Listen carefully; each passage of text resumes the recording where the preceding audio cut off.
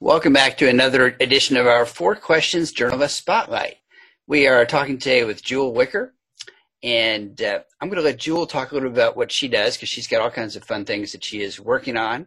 And just kind of set the stage, Jewel is a freelance journalist, which means she's working on all kinds of different publications. And good morning, Jewel. Good morning. So give me a feel first for what is your background? How'd you get into this, and where have you worked kind of previously? Yeah, so I'm a freelance entertainment and culture reporter. I kind of stumbled into journalism, started a music blog because people got tired of me talking about music when I was in high school. By the time I got to college, I found out, oh, this is a thing that I could actually study and turn into a career. I thought I wanted to go into music, but I wasn't good at playing any instruments, couldn't sing, couldn't rap, and I don't have the patience to be a music manager. And so I kind of figured out that this was my way of being in entertainment without actually having to be a performer myself. And so that's kind of how I got into it. I started out as an entertainment reporter in Harrisburg, Pennsylvania, after I graduated from Georgia State. And then about a year and a half after that, I moved back home to Atlanta and was an entertainment reporter for the AJC for, again, about a year and a half. And then I went freelance. I've been freelance for 3 years this month. Woo! 3 years. All right. So who do you work for generally, and who do you work for once in a while? Yeah, so some of my regular clients are, I still write for the AJC semi-regularly. I write for Atlanta Magazine pretty regularly. Teen Vogue is one of my regular clients. Billboard is one of my regular clients. I've also done some work for Vice, for the LA Times, for the Hollywood Reporter, the Wall Street Journal, magazine publications such as that. So a good variety. So is there a publication that you have on your list of, I want to write for them, I just need to sell them in on a good story?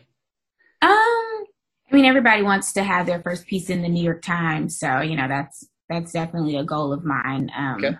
But also, I don't know, I would say the more that I've been freelancing, I of course care about the publication, but I think having a good editor is more important sometimes than the name of the publication, because sometimes if you don't have a great editor and you're working for a big name, the story might not come out as great as it could. So when you say so when you say you need a good editor, what do you mean? You need a good editor to find you those opportunities? Well, no, not necessarily to find those opportunities, but whether I'm pitching or getting assigned a story, I write a lot about entertainment and culture. I'm here in Atlanta, so I write a lot about Atlanta. I write a lot about Black culture, because I'm in Atlanta and that's very popular here. And so working with an editor who, you don't have to be an expert in these topics, but who makes my work better without diluting it or making it different than I think my tone or something that I kind of know my readers and what they're looking for. So diluting it in a way that would make it feel inauthentic. You don't want an editor that's going to change your voice. Right. Make it not you. Yeah. Exactly. Yeah. You want someone to understand that, when they're reading a story that's a Jewel story, that they feel like this is a Jewel story. Same with a lot of other writers. Yeah. Yeah. And I mean, I love being edited. I think it's weird when I turn in a piece and an editor doesn't rip it to shreds. I'm like, no, rip it to shreds. I would love to be edited. But at the same time, trust me as the expert on the topic that you're hiring me to write about. So don't go making changes that you think is right, because sometimes it's not. And so kind of, that balance. Is there a story that you've written lately that you're really proud of? You thought, man, I really kicked it with that one. I love that I was able to do this. That's a good question. I'm working on a lot of stories right now that I'm really excited about that haven't come out yet. But I got my first byline in the LA Times a few weeks ago, and that was really exciting. I would say my favorite piece that I've written within the past month, around the time that protests started happening and they were going on here in Atlanta, I wrote an op-ed for Atlanta Magazine that looked at kind of the conundrum of celebrity activism. Specifically in Atlanta, there's this idea that Atlanta is Wakanda, which is like the utopia from Black Panther. Black Panther, yeah. Um, I kind of looked at it as, Atlanta certainly does have, it's certainly a city where you can have upward mobility as a Black person, but Atlanta's also one of the top cities for income inequality. And so, like, when we call Atlanta Wakanda, sometimes we're ignoring some very real issues that exist here. And I wanted to make sure that we highlighted that as well as the success that goes on in the city. You had a story in, was it Teen Vogue a couple months ago? That was really good. Remind me, what was the topic of that one? Was it? I write a lot for Teen Vogue. Shoot, I can't remember because I remember there's maybe it was your first one. Yeah, was it the one on Jalea? Yeah, I think it was.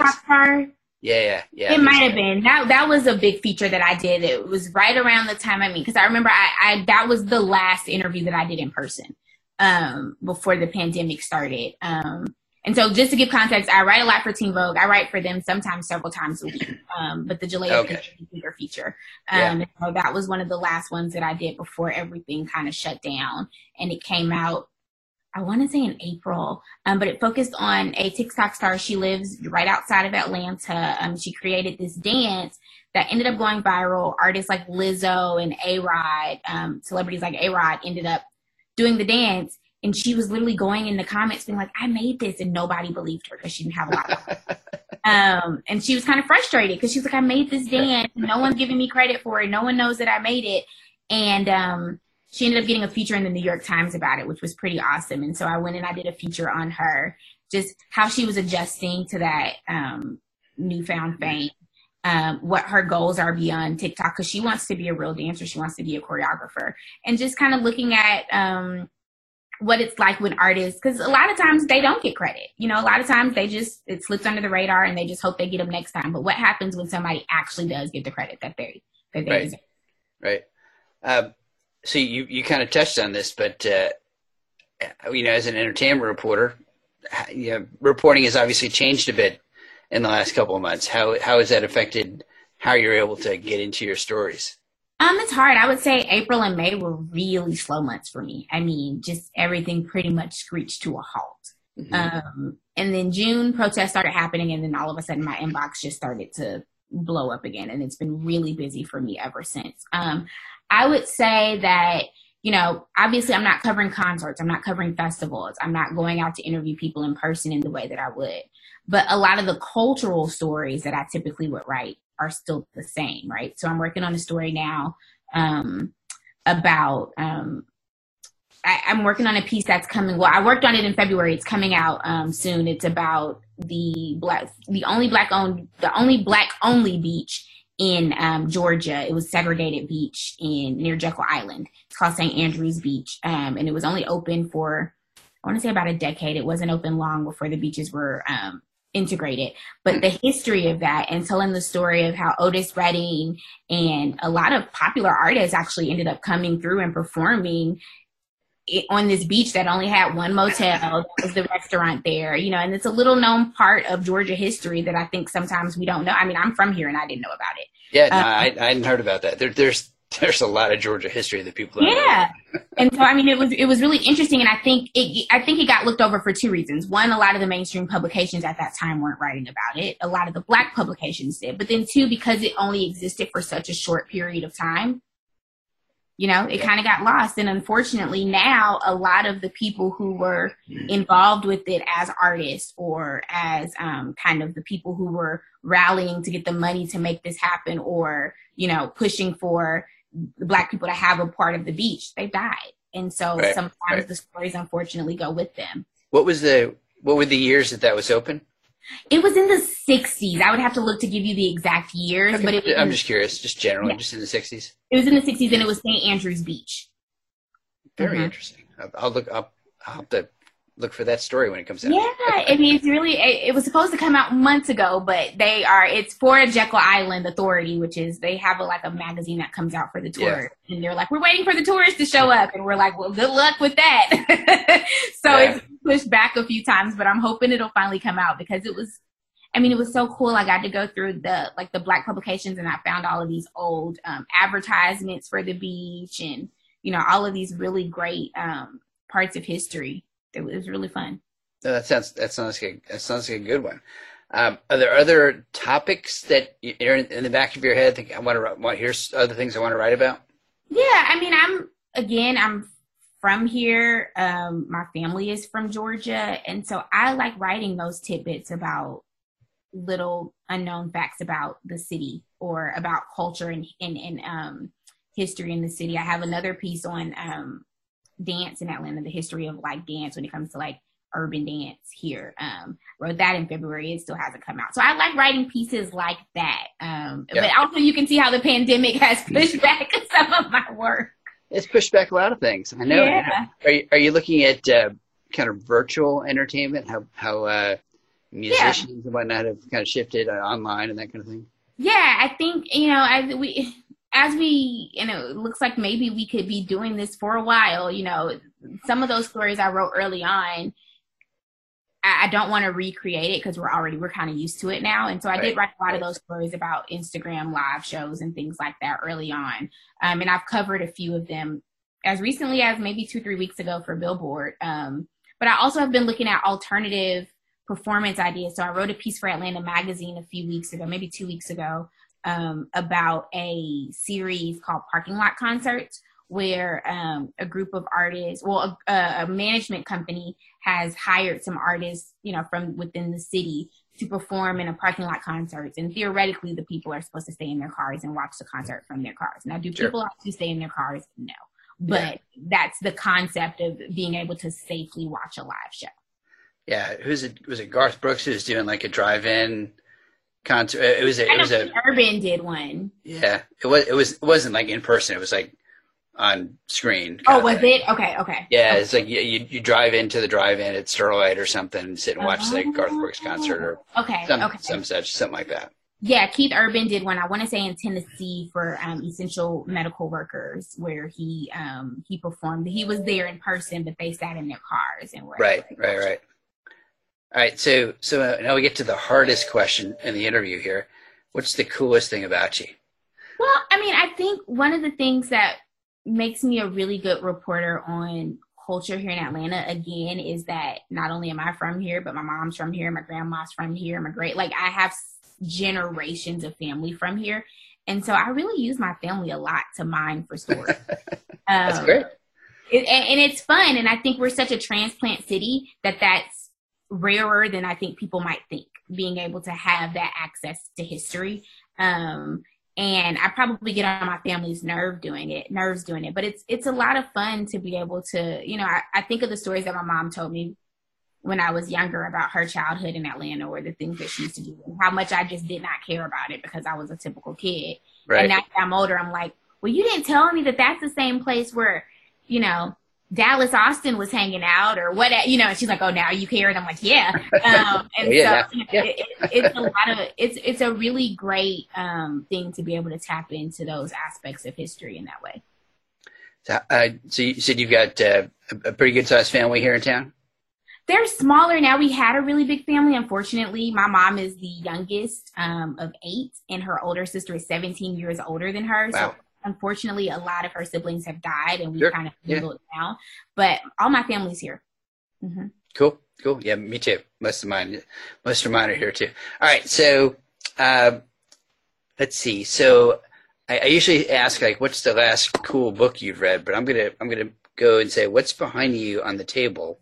Because I see a couple of books there to your left. Oh, so these are actually Billboard magazine. So this one is The American Dream, 21 Savages. It was my first cover that I was a part of.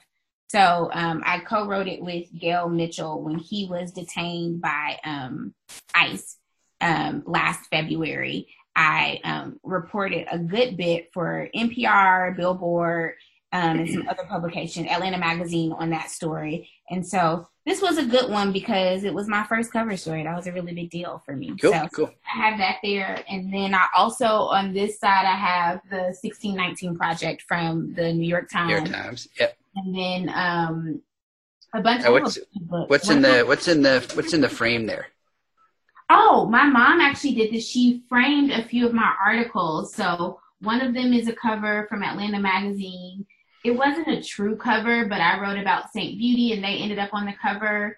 There's two pieces that I wrote for the Hollywood Reporter. One on Letitia Wright. She was the sister in Black Panther. Right, and she right. also won she was nominated for her first Emmy for an episode she did of Black Mirror. And then the other one is on a show I did. It's on a documentary that I covered called Minding the Gap, which looked at kind of abuse through skateboard culture. So, yeah. All right. So, favorite restaurant that you wish you could go to and sit and eat in person? I really miss burgers. So if I could go to Bocado or like a One-Eared Stag and get a burger, I'd be really happy. All right. Favorite getaway? Where do you like to go to get away? You know, I've been thinking about that a lot because I'm like, I really wish I could go on a getaway. I think in normal times, my mom started off taking me to Helen and kind of like on a cabin getaway. Yeah. Maybe 19 years ago. And so that's always a fun one. All right. Let's see. Favorite guilty hobby? Guilty pleasure. Favorite guilty pleasure. Favorite guilty pleasure. That's a good question. I watch really, like, I don't know if they're weird, but I don't know that they're necessarily supposed to be entertaining, but I watch like interesting videos on YouTube. Like I watch, I'm not vegan. I'm not even vegetarian. Sometimes I'll eat plant-based, but I watch a lot of vegan recipes. And then usually I'm like eating a huge burger and I'm like, oh, that's interesting. I'm watching this. And my friends are like, this doesn't make sense. And I'm like, I don't know. But it's a good burger. It's a good, Wait. So tell me about your new newsletter. I can't forget that. Yeah, absolutely. Yeah. So I came out with a newsletter. I guess I'm on my third issue now. It's called As Told To. It's on Substack, so you can get to it by going to jewelwicker.substack.com. Or if you look me up on Twitter, it's there too. My Twitter is Jewel Wicker Show. But I started this newsletter because I wanted a place, you know, like I said, I started out in media with a blog. And so I haven't had my own place on the internet and since I started professionally, and I kind of missed it. And so I started this newsletter to kind of write about entertainment, media. You know, I tweet a lot about what's going on in the media, what's going on in music and entertainment in Atlanta. And so this was a place for me to be able to write about those thoughts in newsletter form. I also suggest new songs and podcasts that I'm listening to, new books. And so I read a lot of articles and also books. And so I try to recommend every other Wednesday it comes out. I try to recommend some of the best things that I've listened to or read. Cool. So I always encourage people to kind of be very diverse in their, what they're reading and where they're getting their news. What do you look at every day in terms of news? Where are you getting your updates? Oh, I mean, I get my news from a lot of different places. And I think probably like a lot of reporters, we follow a lot of other reporters who also get their news from a bunch of different places. And so on any given day, I'm reading from a bunch of different newsletters, but also traditional publications, newspapers, magazines, digital publications. Like I said, I read a lot. I mean, I really, it just runs the gamut. Cool. We've been talking with Jewel Wicker, a freelance journalist here in Atlanta, covers culture and entertainment on music. Jewel, we appreciate your being with us. And folks, tune in hopefully next week, maybe the week after. Going camping for a couple of days, so I might be delayed. But yeah, let's look for another edition of our 4 Questions Journalist Spotlight. Thanks, everybody. Thanks.